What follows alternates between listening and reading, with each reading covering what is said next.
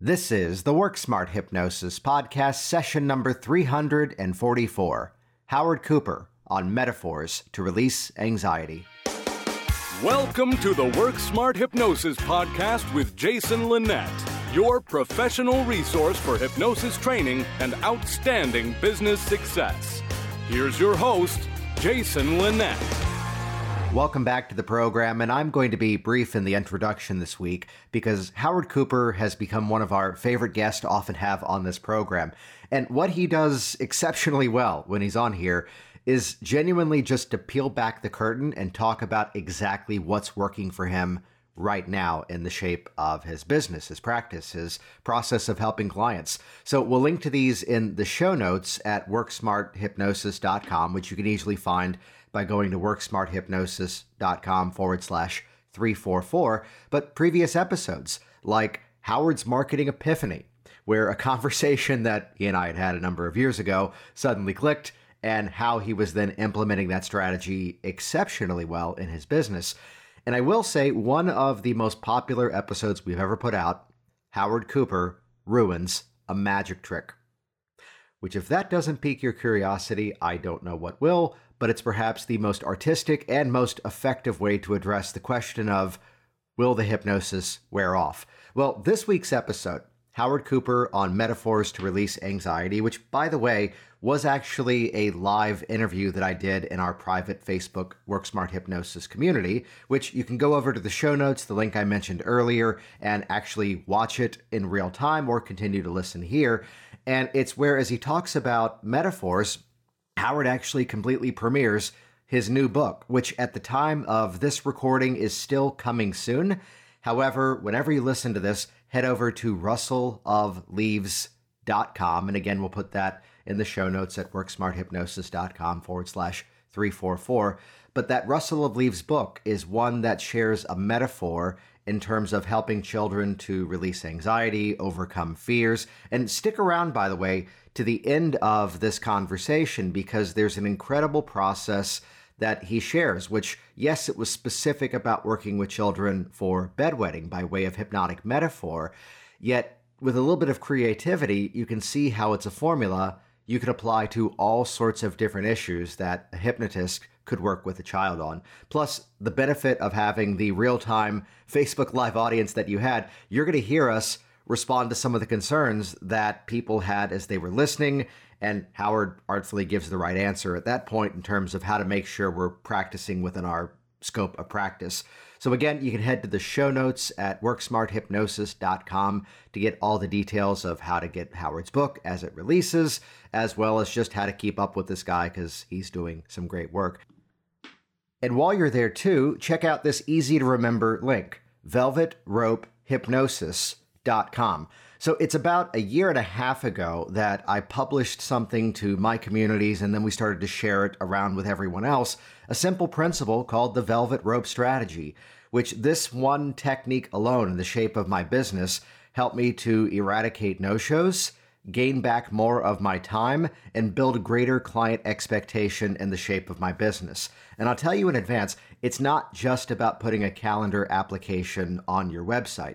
Instead, what it's really about is taking back better control of the dialogue and helping your clients to elevate themselves to the fact that, yes, this is something that they are ready to address. What we've actually done is we've spun this off and made it available for an extremely low price. So head over to velvetropehypnosis.com, watch the video, read some of the stories, and join us inside of that easy-to-digest program. And with that, let's head over to Howard Cooper in the UK. This is episode number 344, Howard Cooper on metaphors to release anxiety. I was chatting with the good friend Howard Cooper, who's here with us today, about some of the work he's been doing with working with kids, and even better, arming the parents in terms of how to best work with them. So welcome, Howard.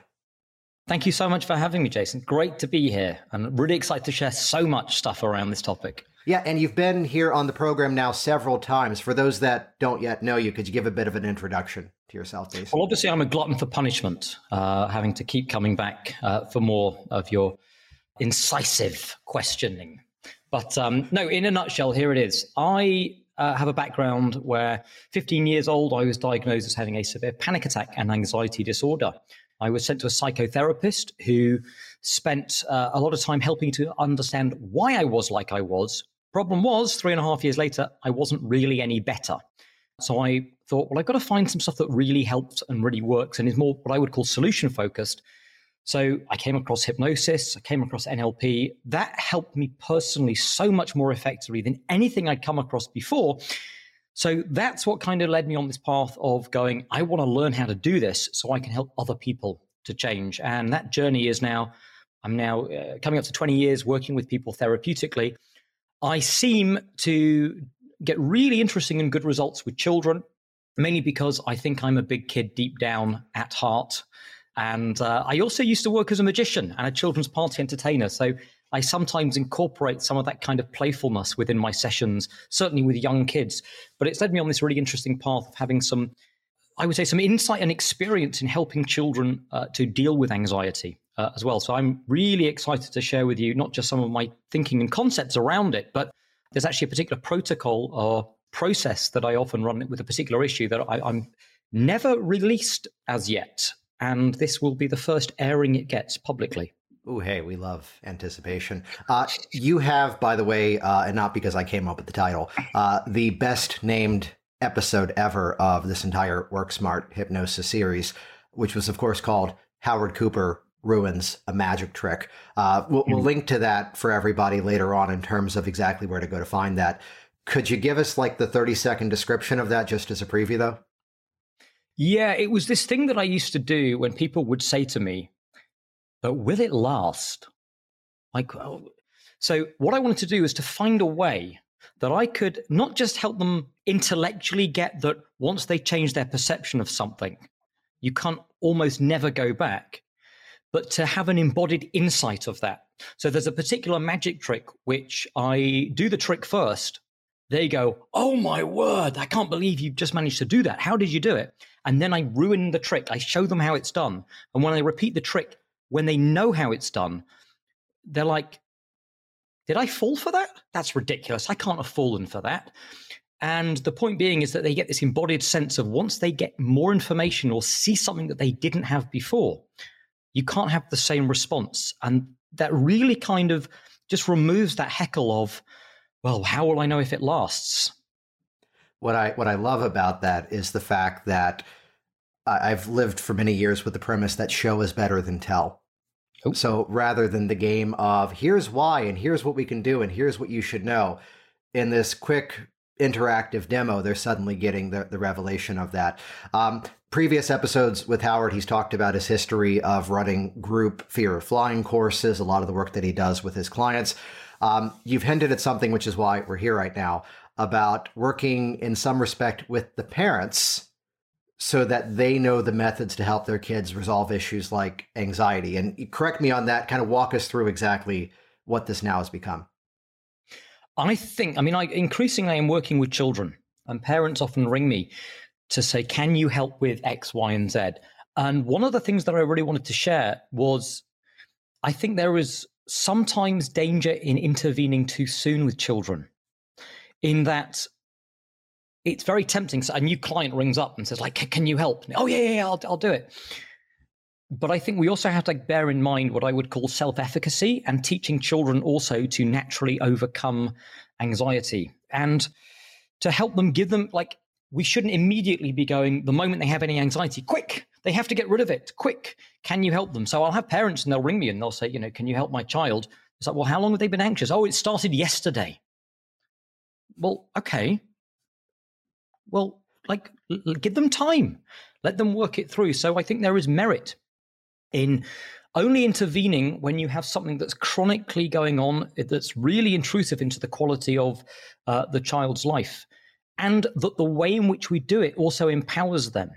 Because for me, and I think this is something that's dangerous, which is if they come and see me, regardless of the issue, whether it's anxiety, whether it's bedwetting, whether it's nail biting, whether it's a fear of dogs, but what they perceive is that they just went to see Howard, Magic Howard, and he magicked my problem away. What we're really teaching them is that anytime you have a problem, someone else is going to get rid of it for them. And I don't think that's winning the battle.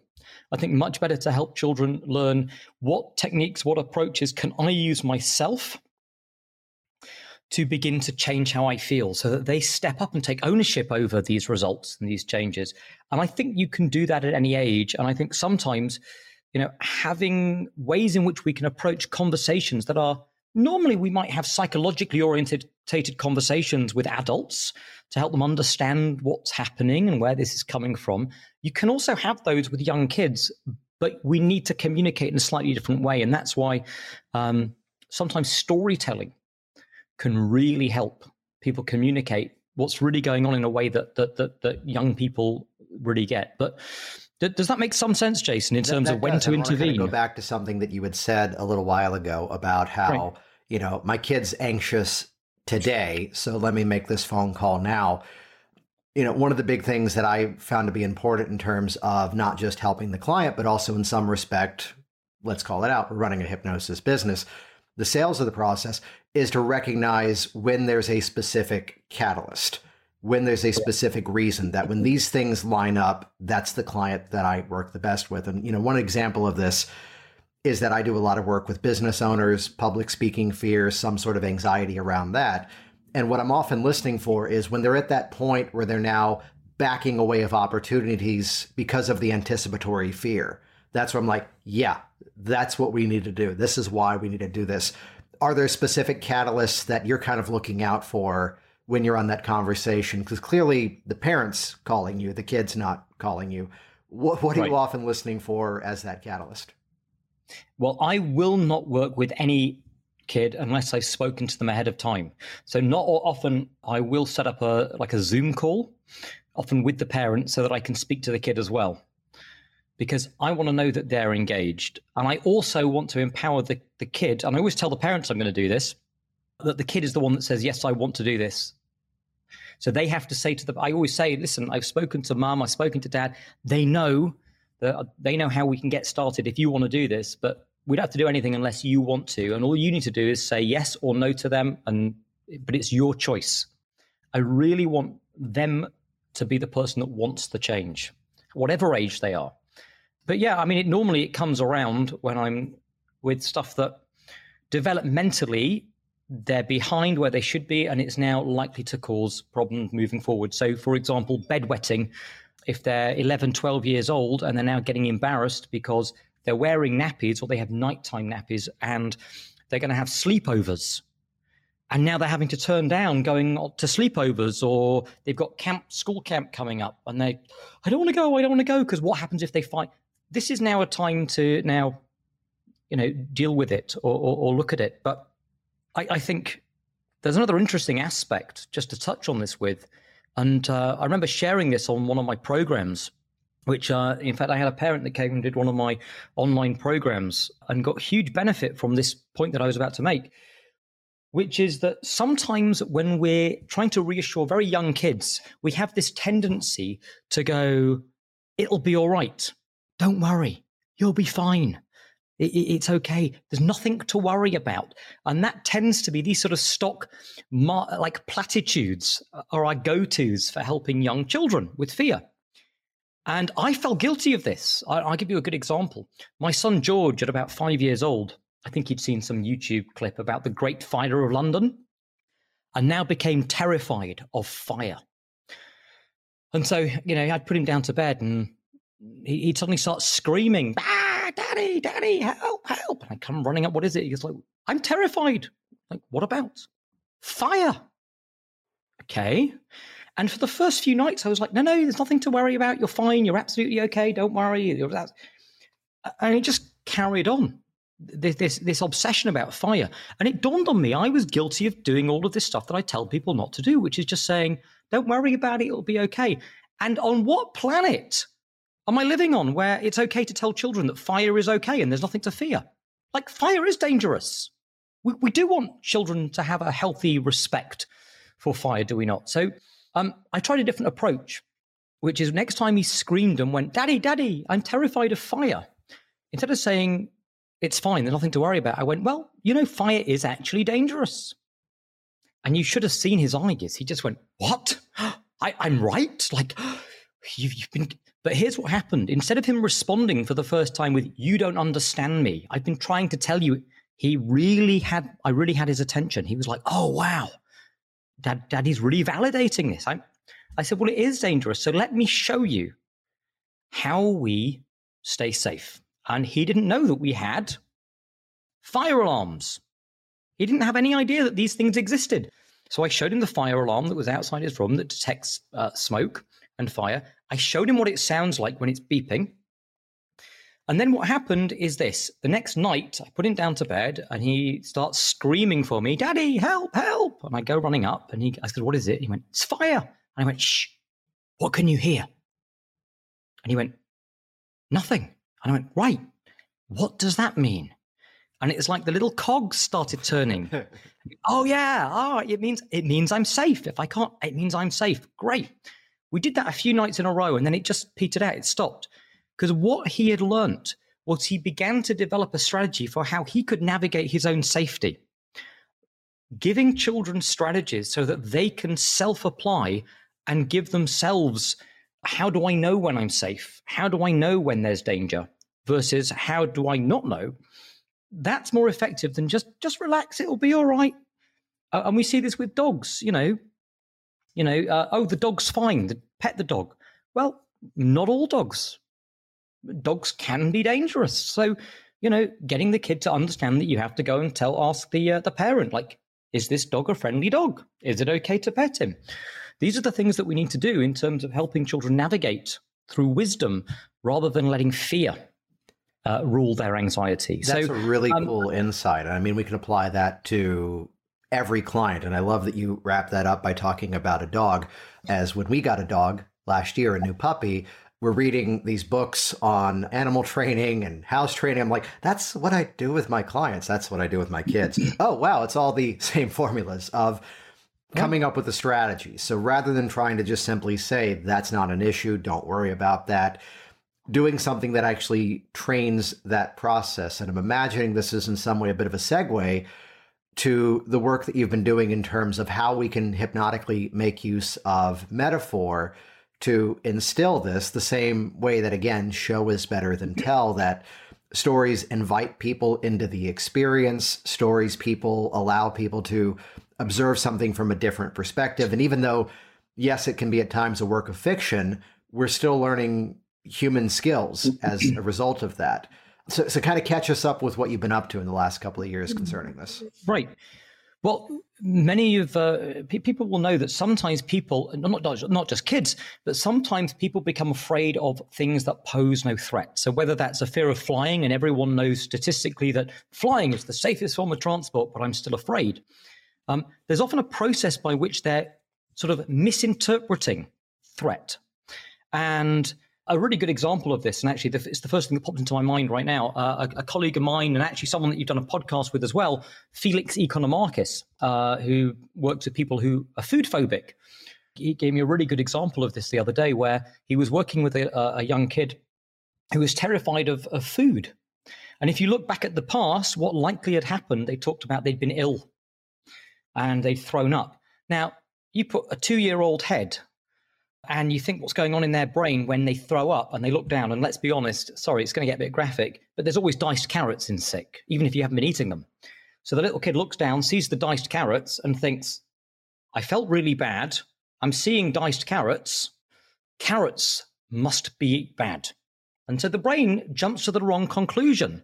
Now, of course, the young brain's not going to go, I think it's microbes. I think it's bacteria. I think it's viruses. It's unseen. It's just going to be carrots are bad. So now their brain generalizes, and now they're afraid of carrots and other foods and so on.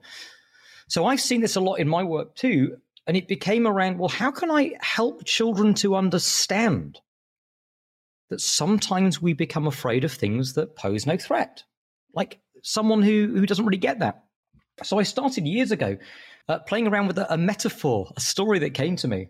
And it was really about a little rabbit. I described what would happen if a rabbit was walking down to eat some food and heard a rustle of leaves and out jumped a fox. The rabbit would obviously run away, but it would also think that anytime it heard the rustle of leaves, there might be a fox. And I played that out in my mind. What would happen if the rabbit had kids? And the kids were, following mum to eat some food, and they heard a rustle of leaves. What they would see was mum run away because she thinks there might be a fox. But the kids wouldn't see a fox. They'd just see rustles of leaves, mum running away. And what happens if the kids then went, hold on a moment, maybe the rustle of leaves is dangerous? And what would that happen? What would occur? And I would tell this story with kids until the point at which, obviously then fox comes along and they don't know to be afraid of fox. And fox says, what are you doing? And they're like, we're trying to stay away from leaves. And he's obviously like, well, can I help? And of course, when I start telling them this story, kids always start going, no, it's a fox. Stay away from the fox. The fox is dangerous. And they get really absorbed in this story. And after I started sort of playing around with this metaphor, I would have kids start saying, I would go, can you believe, I would say, that they became afraid of leaves? I mean, they were just leaves. You wouldn't fall for anything like that, would you? And they would go, no, I wouldn't do anything like that. And it would begin to bridge the gap into, well, what if this thing that you were afraid of were actually just the rustle of leaves? That was really not the right thing to be afraid of. You just come to the wrong conclusion like the kids in the story. And you can sometimes just watch them begin to clock it. They get it. Anyway, this story, it used to end really terribly, by the way. It was in therapy sessions as I began to, it was just like, and then the fox eats them all and they all die horribly. And I was like, well, I like the start of this story, but there needs to be a better narrative arc if I'm ever to release it. I'm flashing to all the examples of, there's legends around this now where there's like different movies that here is the script. They got the green light. Now they're on set filming it, looking at the script and going, oh dear. Right. We can't do this movie, which like Pretty Woman and Groundhog Day fit into these categories where they show up on the set. And it's like, yeah, just be flexible. We're going to give you new pages every single day. Yeah. I got to ask, what was happening in those sessions where Boy Who Cried Wolf, well, the fox did show up and it didn't end well. How was it going then? Well, we just sort of gloss over and they'd be like, oh, really? Oh, that's bad. I'd be like, yeah, but of course you wouldn't fall for that, would you? And we just segue into it. And it was never a big part of the session, that ending. It was more about the understanding the misinterpretation of fear. But I then thought if I want it to translate better or for more people to get it, it would be nice if there was a better narrative arc. And one day it just dawned on me, like the ending for 3 years, by the way, 3.5 years, it's just been in the back of my head, this story, this metaphor. And finally the ending popped up. It just occurred. And I ended up sitting and just wrote the whole thing in one evening, and I wrote it in rhyme, a bit like the Gruffalo. So Julia Donaldson, watch this space. But yes, I'm actually releasing this book. It's called The Rustle Leaves in about a month. And we have an amazingly talented illustrator who's doing it and releasing it and doing the work for it. And for those of you who are on the podcast, they won't see it, but I can hold up and show you some of the images as well. But I'd love to share the story. Yeah, we were chatting about this before, and that's why we're recording it here in this format, that I was asking Howard, are there segments you can share? And he just said, how about I just come on and read the entire story? It's only an 8-hour reading. Oh, so perfect. I think it's fine. We're going to splice it up, and this will be the podcast for the next 12 weeks. So there you go. Good to go. Absolutely. No, it's about a 5-minute reading, But I thought it would be nice to just share the story, because even if people like the story, you can start using it, start sharing it with clients, because it really seems to help. And I've had people contact me who saw the reading that I do of this on YouTube, over on my YouTube channel, Howard Cooper's Rapid Change Works, where people have even watched the story there and then said to me, I shared that story with my adult client that I've been working with, and it really spoke to them as well. So I'm hoping it translates ages as well, or traverses them. Translates? Traverses? What's help me out, Jason? Conveys. What's the word? Conveys. Value. Divides. Yes, you all know what I mean anyway. Matches up with the neurology of. You're on the Absolutely. Same track. You can tell my refined use of words here's really something helps. Just as a preview in terms of how to think about this too, that yes, Howard's got a book that's coming out, and I'll drop it in the comments down below as soon as I can get over to another screen here in a bit. Easy to remember. It's rustleofleaves.com. Easy to find. But he's about to read the entire thing. And here's what's cool. We were chatting about this, that your kids, how old are they now? 5 and 7. So same spread as mine. Mine are 8 and 10. And that experience that we as adults often play that game of, I've already read that book. with kids, they keep coming back to the same stories. They keep coming back to the same ones. Max, our youngest, just checked out from the library a book that he already owns a copy of. And it's not that he forgot and didn't remember he owned a copy. It's no, because I really like that book and I want to read this one of it. To which we're then holding back the moment of going, you already have it. No, he wants the library copy. But the kid's reading the book from cover to cover once again, so let's just let that one run. So it's the value of a story. Before we even hear it, does this become, I'll give you my definitions of this. Sometimes in the work that I do, there's techniques that become a bit of a thematic score. So like, for example, here's the classic direct drive technique where you take one hypnotic suggestion and put it on a bit of a loop, and the more you repeat it, the more their confidence grows. Or here's the classic, like Heartland ego strengthening. I think that was episode number 4 of this podcast. And once I've done some of those suggestions once, I can then come back to those techniques once again, and they become a way of compounding advanced strategy. So I may have done some version of parts, some version of a 6-step reframe, which, Howard, I don't think I've told you this. I now do the 6-step reframe in 4 steps. Right. I don't want to show off, but 4 steps is all we need. But whatever advanced strategy, I'll come back to some framework of suggestions that we've done before to then compound the advanced work. Does this kind of work for you in the same respect that if it's a subsequent appointment for some reason, you're able to come back to some of the tenets of the story to further compound it? I love the way you talk about it being thematic. It's a reoccurring theme. So just this idea of questioning, could this be the rustle of leaves that you're responding to, rather than something that's actually dangerous, is enough. Almost is a callback. It becomes an anchor of encompassing all the work that we've been doing around that. So it's a great callback. Excellent, excellent. Hey, I think it's story time. Well, as long as everyone's sitting comfortably, absolutely. Let me do my warm ups. Me. Okay, all right, there we go. All right, let's do it. Let's change the lighting for the story. Oh, absolutely. Yeah, that's good. Okay, that really works well on the podcast. I know, right? For those who haven't figured, we're also live streaming this to a community, and then we're going to release it later as the audio of it. But Howard, the stage is yours. Thank you. Okay, here we go. The Rustle of Leaves by Howard Cooper. That's me. So, yeah. The air was fresh. The sun was bright. Pippa woke up after sleeping all night. Breakfast would be good, she pondered. So into the farmer's field she wandered. And then in the distance, just under some trellis, she saw the tastiest looking lettuce. She started eating, but from beyond the trees, there came a sound. The rustle of leaves. An out-leapt fox. His eyes were vicious. He looked at the rabbit and said, "You'll be delicious." Pippa was scared, but before Fox could attack, she hopped out the way to avoid being his snack. Now, you might think that this is the end of the story of Fox being hungry and left without glory, but it's just the beginning. As soon you'll discover how being afraid could be learnt from each other. Now, 1 year later, when springtime had come, Pippa had changed. She'd become a mum. And her 2 bunnies followed, Gus and Nellie, wanting to find food to put in their belly. So off to the lettuce near some trees, but as they got close, they heard a rustle of leaves.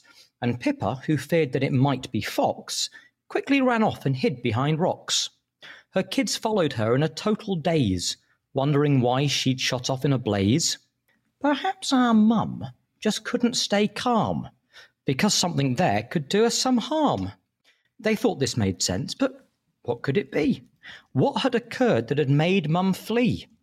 And after some thought, Gus said he believes the danger might be the rustle of leaves.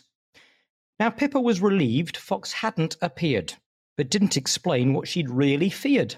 And so later that night, her kids sat in confusion, and that's when they came to the wrong conclusion. The food looked ripe, the lettuce was green, there were no other dangers or threats to be seen, but the rustle of leaves had made Mum zoom. The rustle of leaves must mean certain doom. So for the next few months, and in fact even longer, their terror of the rustle of leaves grew stronger.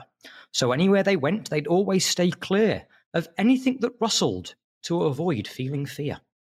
And then one day, whilst out in the wood, avoiding the rustle of leaves like they should, Fox stood watching as they hopped around, taking care to avoid any rustling sound. Fox sauntered over to Nellie and Gus, who looked at Fox and said, "Don't distract us.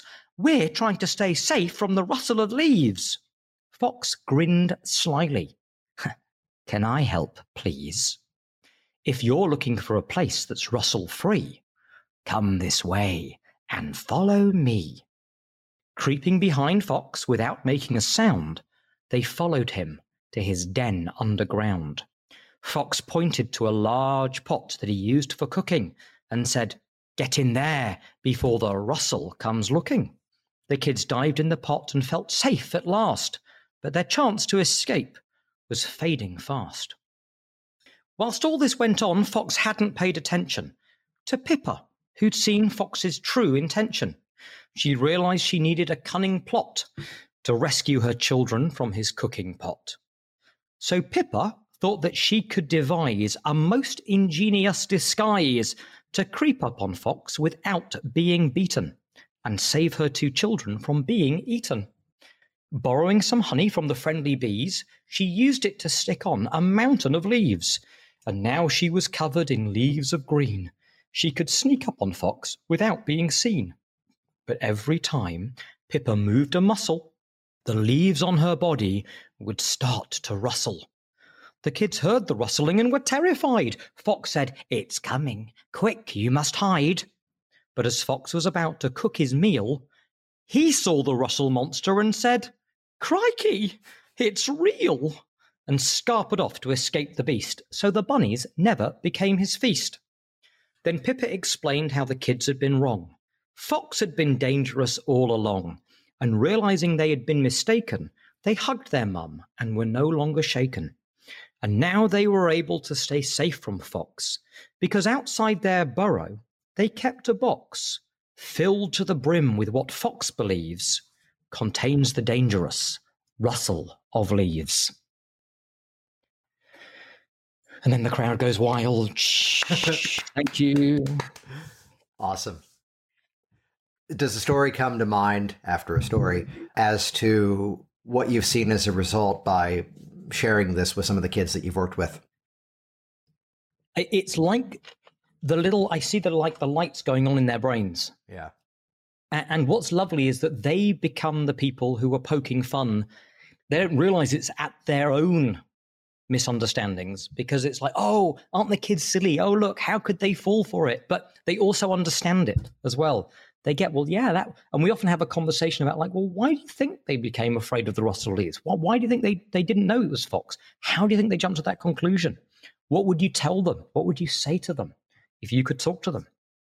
And they'd be like, I tell them it's the rustle of leaves is totally safe. You've just misunderstood. You just became afraid of the wrong thing. I'm like, right. And then we'll just keep segueing back and making the parallels and then letting their brain kind of do it. Yeah, I'm a big fan of... I was going to ask you that there's a story. We were teaching the last class of our Work Smart Hypnosis Live last night, and we've got another one coming up in October. But there was a really cool question that came from the group where someone had been actually a client, and the situation was a process that was more heavily based in metaphor, and the arm was floating and then the arm was going down. And the whole dialogue was that you never talked about my fear of flying. And my phrasing on this is that you still always have to satisfy the conscious mind. Now, we don't want to step in that place of going, and I told you that because you're like the bunnies and the leaves are the school teacher, right? And no, we don't want to go that literal in terms of breaking it down. But how do you bridge that gap? Well, I often do this with adults too, and it's in the framing of how you set this up at the beginning of a session. But I'll often say to people, has anyone ever told you a joke? And when they tell you a joke, it's funny, so you laugh, right? You have a full feeling of laughter in your body. But then has anyone ever then explained why it's funny to you? And here's what happens. When they tell you why it's funny, you kind of understand it, why intellectually, but notice you stop laughing. For me, when I work with people and I help someone, whether it's an adult or a child, my job and the way I think about it is to help them make changes so that they have a full embodied change rather than just intellectually getting it, which often, if I can explain that well enough, often using that analogy of the joke that loses its power the moment you explain it consciously, you get buy-in from people to be a little off the beaten track, to essentially do stuff that's very much about putting some dots out there and then being open about the fact that I'm going to send you away and your brain's going to kind of join them together. And that's how I normally get into that. Nice. So the link for the book is rustleofleaves.com. When does that officially come out? Next month. I wish I could be more detailed over the precise date. We're still finalizing the images with the illustrator, but he keeps sending stuff back and I'm like, it's too good not to start sharing now. Yeah. So there is a box on the website where you can sign up to be kept in the loop. And what will happen is those who sign up to the list, I will let them know ASAP as soon as we know officially. And the first few days, we're planning on having a heavily discounted sale to boost the ratings on Amazon. Nice. So that it's certainly worth being on that list to be kept in the loop because you're likely to get it at a much better price. Cool. And again, that's rustleofleaves.com. When we release this as the podcast, we'll put that in the show notes as well. We were chatting before we went live on this, and the tradition is that I keep naming your episodes specifically with the most clever titles. There was Howard Cooper Ruins a Magic Trick. There was Howard's Marketing Epiphany. And you called it out that I was going to. I know where you're going. I knew where you were going. Yeah, that I was going to call this episode Howard Cooper Stops Wetting the Bed. But I think for your benefit and ours, though, I think the click-through rate on that would be through the roof. It would create a flood of traffic. Oh, seriously. So instead, this Jason, will be releasing anxiety through metaphor. I think that one's going to be better. But we were chatting before we turned the cameras on here and the recordings on about some of the protocols that you've kind of workshopped in terms of working with kids for bedwetting. You want to chat about that a bit? I do. And just because I'm not sure if everyone heard it, Jason was talking, so he didn't respond to the moment when I said, you're in trouble. But we won't go back there, obviously. I haven't released it yet. We still could go with the title. Howard. It's like the other one runner-up was the Chris Thompson episode where he talks about his productivity cycle, which is that when he wakes up in the morning, he looks at his email on his phone because it's so much faster to delete the junk mail on your phone. That way, when his workday officially begins, all that junk has been cleared away. And we almost called that episode, Chris Thompson wakes up and looks at his junk. Instead, no words. Chris Thompson no on words. Clearing away the junk, something of that nature. But talk to us about wetting the bed, Howard. I have been working with bedwetting for a while now with young kids. And again, like before, I'm always very careful that we don't intervene too early. So normally if they get into like 10 or 11 and it's still chronically a problem, that's when I'll start to do stuff with them. And in fact, there's a testimonial, and it was I was never able to post it because the wording was so ambiguous. They said, I sent my 11-year-old to see Howard, who's had a problem with bedwetting for years.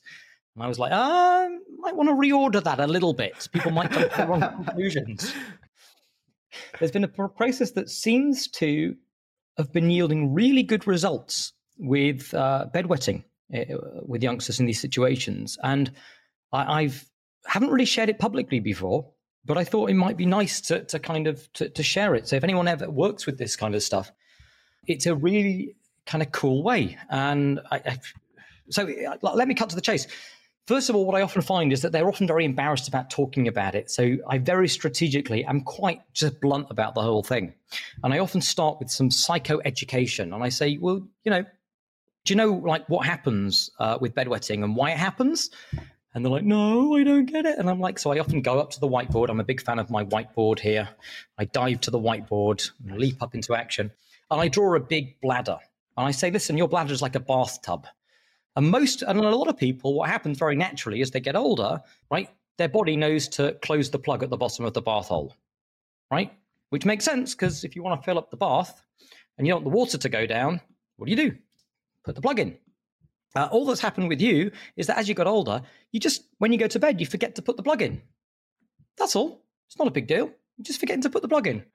So what we're going to do is I'm going to show you how you put the plug in, right? A little plug at the bottom of your bladder so that all night it just doesn't come out. But I'll only show you this on one condition. And I like this. And they all giggle at this, but they get it. I say, I will only tell you how you can put the plug in if you promise me you'll let me show you how you take the plug out so that in the morning you can pee easily too. Because we don't want the pee coming all the way up and out your mouth. And they go, oh, yeah, I'll learn that too. Which I love because they've totally already bought into the idea that we can do this. Mm-hmm. Right? And here's what we do. So, you know, the classic hand stick where you stick a hand to the table. I get them doing it on their lap. So I'll get their hand on their lap and I'll get them to create the feeling that their hand is stuck on their lap and that they can't pull it up. That feeling of stuck. And I'll get them to test it. And I don't really mind. I don't work in this kind of like you're in a deep trance kind of way. I work from the perspective of this is a skill and you can practice it. If they don't get it first, like I'm going to keep getting them to just use your imagination and imagine it until they get a real feeling of stuck. So vivid that they can't move their hand even if they try to lift it up. When they get it, here's what I do. I say, I want you to take that feeling of stuck in your hand and close your eyes and just imagine it moving all the way up your arm, all the way down, and just put it to the bottom of your bladder where the bladder plug is. See it in your mind and just give me a nod when the bladder plug is sealed up. And you'll know when it's sealed up because your arm will come up. It'll be unstuck. And so when their hand gets unstuck and they go, yeah, it's stuck now. Great. I go, fantastic. Great. So you can feel that. I said, let's do that in reverse so that you understand how to unlock it too. And I get them to take their hand, put it on their lap, take the stuck feeling back up all the way down until their arm gets stuck again. And then I ask them to take a deep breath and they kind of shake it off. And we repeat this. Sometimes I've had people where because they like drawing, I give them my iPad with the pen and I'll get them to like, what else would make it more secure? And they'll design padlocks and they'll draw like what it'll look like. Or, you know, old fashioned castles when you have these big bolts that go across the door, chunk, chunk, chunk, and they'll start creating those sorts of things. Or extra strong super glue. And we'll have them double seal it once the stuck feeling's down there. And there's a nice question which I often say, what color is the super glue? And they'll go, oh, it's pink. And I'll go, and what color does it change as it sets? Oh, it's gone blue. Now it's set. Nice. It's like an extra visualization, an extra hunk down. And all I really do during the session is... Before you move on, let's highlight exactly what you just did there, because that's really, really cool. That the moment you have someone buying into the metaphor and then expanding it, they're validating the work that you did worked. This is the power of take whatever hypnotic phenomenon and then apply the question, what does that feel like? And the beauty of asking the question of what does that feel like invites the person to then respond in story, respond by way of metaphor. It feels like it's a steel bar. It feels like my hand is glued to my leg. And the moment they're responding in metaphor, they're validating it.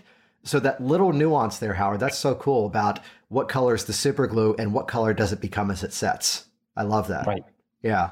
It's just a little doisel. I love the word doisel. People don't use it enough. So, and then the rest of the session, all I will do... Sorry, go on. Yes, there we go. All I will do is we'll sit and we'll practice them self-applying, getting the stuck feeling, moving it down, locking it tight, and then unlocking. And I get really severe at one point where I will say, right, you've got this now. Here's what I want you to do tonight when you go to bed. You'll sit on the edge of your bed and you'll place your hand there and you just go through that process where you lock it down. But promise me one thing. And this is really important, I say. So seriously, we need to have a moment where if you do this, you must promise me that you'll remember to unlock it in the morning. And if you double lock it with the super glue, you have to remove the super glue because that's important, okay? We don't want the wee coming all the way up and out your mouth. And they really get this. And I've done this so many times with kids where the parents are almost like, it's unbelievable. They sit at the end of their bed and they do this thing and then they're dry. And what I find is that once they begin to get the confidence that they can do it, I often give them the suggestion that once your brain has you've installed the strategy or the process for your brain to learn how to lock it, and your brain really gets it, you'll suddenly discover that your brain's doing it all by itself without you having to remind it in the evenings. So you build in the strategy for them being able to become free of having to sit on the edge of their bed and unlock it and lock it in the mornings. Yeah, which we're recording this now, streaming to the WorkSmart hypnosis community. But I bring that up because there's actually a question that popped up in the chat, which I'll generalize here. Basically, someone's asking, would you apply this to someone else who has a disconnect between bladder signals in the brain? I would point to, I forget the chapter, and it's on a shelf back there, but inside of Dave Elman's hypnotherapy, there is a sequence about bringing up a headache. And then, by the way, Sean Michael Andrews does a gorgeous demo of this, bringing up the headache, and then allow yourself to go through whatever process is necessary to dissolve that away. And once you've done that, nod your head.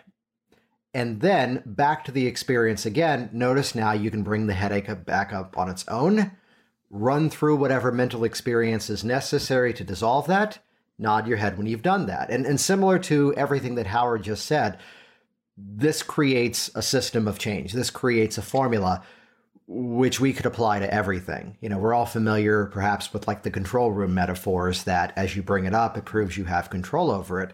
So go ahead now, imagine there you are in that situation with the crowd in front of you, and notice that you've got more control over this feeling than perhaps you've ever given yourself credit for. Bring back some of that old anxiety that used to hold you back.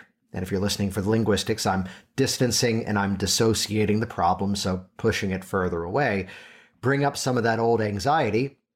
And now notice that without even a technique, you could observe what happens in your mind as that goes away. Now that you know how to do that, let's connect that to something, whether it's a finger squeeze anchor, whether it's a deep breath, whether a lot of my public speakers love the shift in posture as a way of kind of stepping into that peak performance state. So really, whatever the issue, whatever the situation, you know, now we're building that environment where now here's the sequence you can do on your own. Thanks for sharing that. No, it's fine. And I can see someone's done a question, but on my screen, it just says Facebook user says, and it's a really good point. And I would like to say this. So thank you. Yeah, let me, I'll do my best to read it here. Read it out. Not all bedwetting is caused by the kid not knowing how to control the sphincter function of the bladder. It can also be because the kid is not relaxing the sphincter correctly when urinating, and thus is not emptying the bladder. I could see challenge with this. Are you insisting that the kid have a urology work? Basically, are you working with them after they've seen a doctor? Yeah, I will always check with this. Like the first protocol is, have you been and seen someone medically? Have you been checked out? Is there anything else going on there? And unless they say to me, yeah, no, like we've been to the doctors, they said it's absolutely fine. There's nothing physiologically going on. This is the issue. I won't do it. I want them to go and see someone medically because we're not doctors. Right. And there might be stuff. So absolutely, I'm really pleased that you brought that up because it's something that I do. It's just become part and parcel of how I do it. I don't think about it anymore. My classic story of that was, and we'll shorten the story, was the guy who calls up and is having some issues in the bedroom. And as I said, well, I'm happy to work with you on that once we have a referral from your doctor. What did your doctor say about that? Well, my doctor's going to convince me I'm crazy and it's something in my head. And I am hearing the humor in his voice and I go, well, what if that is the issue though? Let's confirm it's not something simple that a quick procedure could resolve. You know, I'll put it out there. I will not work with you unless you've seen your doctor for this and they've signed off on a form around that. And he goes, his next thing he says was, who can you recommend that won't make me do that?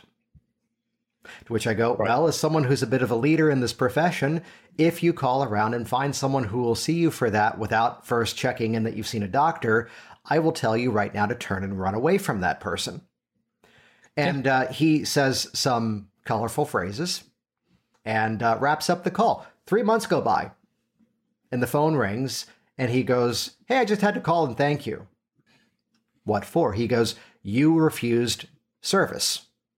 And that was the right thing you should have done. Because I did go to the doctor, and not to get into all the details, but a quick 10-minute procedure under local anesthesia, and everything is fixed.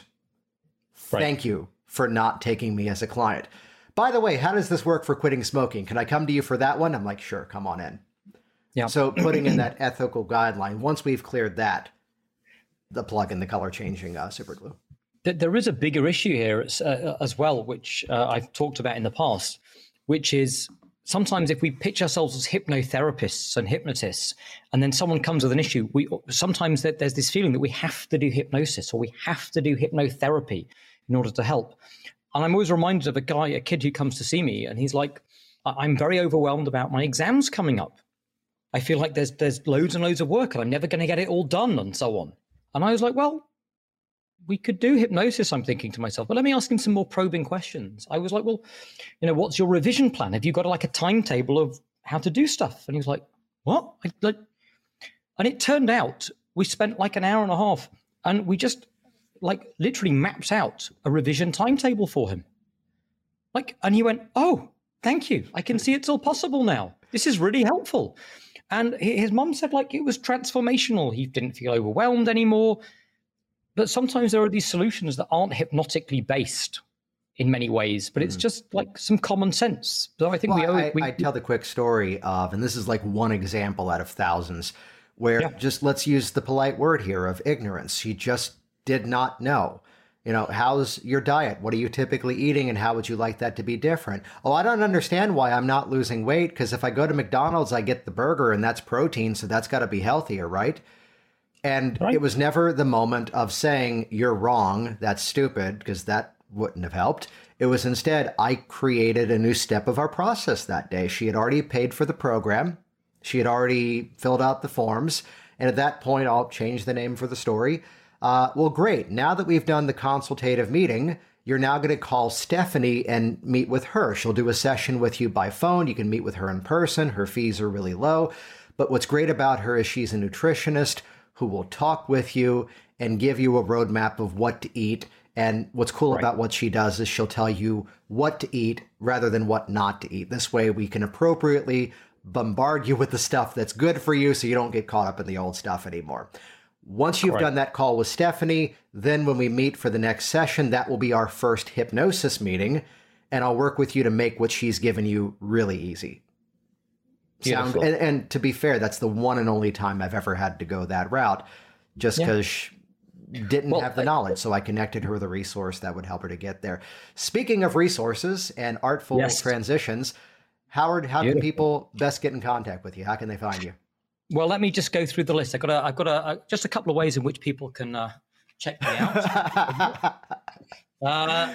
For the listener of the audio program, Howard just unsheathed a scroll that was several yards in length. Everyone should have a comedy list for such occasions. There you go. Carry it with them at all moments. It's a perfect setup that we've been telling folks in hypnotic business systems, like as much as you can, one call to action, maybe two. Yeah. Now that I've said that, though, how can people find you? People go to rapidchange.works. All the links, everything you need is there. As well, if you want to head over to YouTube and check out and subscribe on Howard Cooper's Rapid Change Works, those two places will give you access to everything you need, including information about when the book's out and all the other stuff and the classes that I run and so on. So, yeah, that's how it'd be great to see you on board with all that. And I'd love to hear as well if anyone's sharing their story that you heard, even just conversationally, would love to hear about it and the results that people are getting with it. Excellent. Yeah, and we'll link in the show notes as this releases as a podcast over on WorkSmartHypnosis.com. Before we wrap it up, as we often do, any final thoughts for the listeners out there?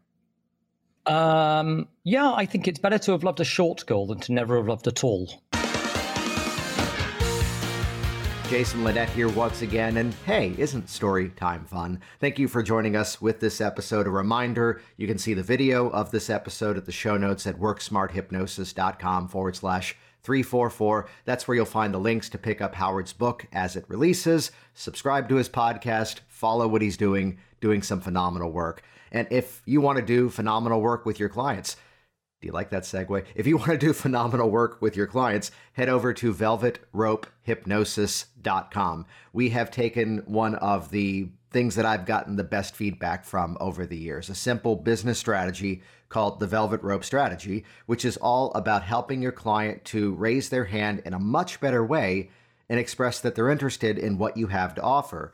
And we've put it out there at an extremely low price just to get this in the hands of more people. So head over to velvetropehypnosis.com, watch the video, and pick up that easy-to-digest program.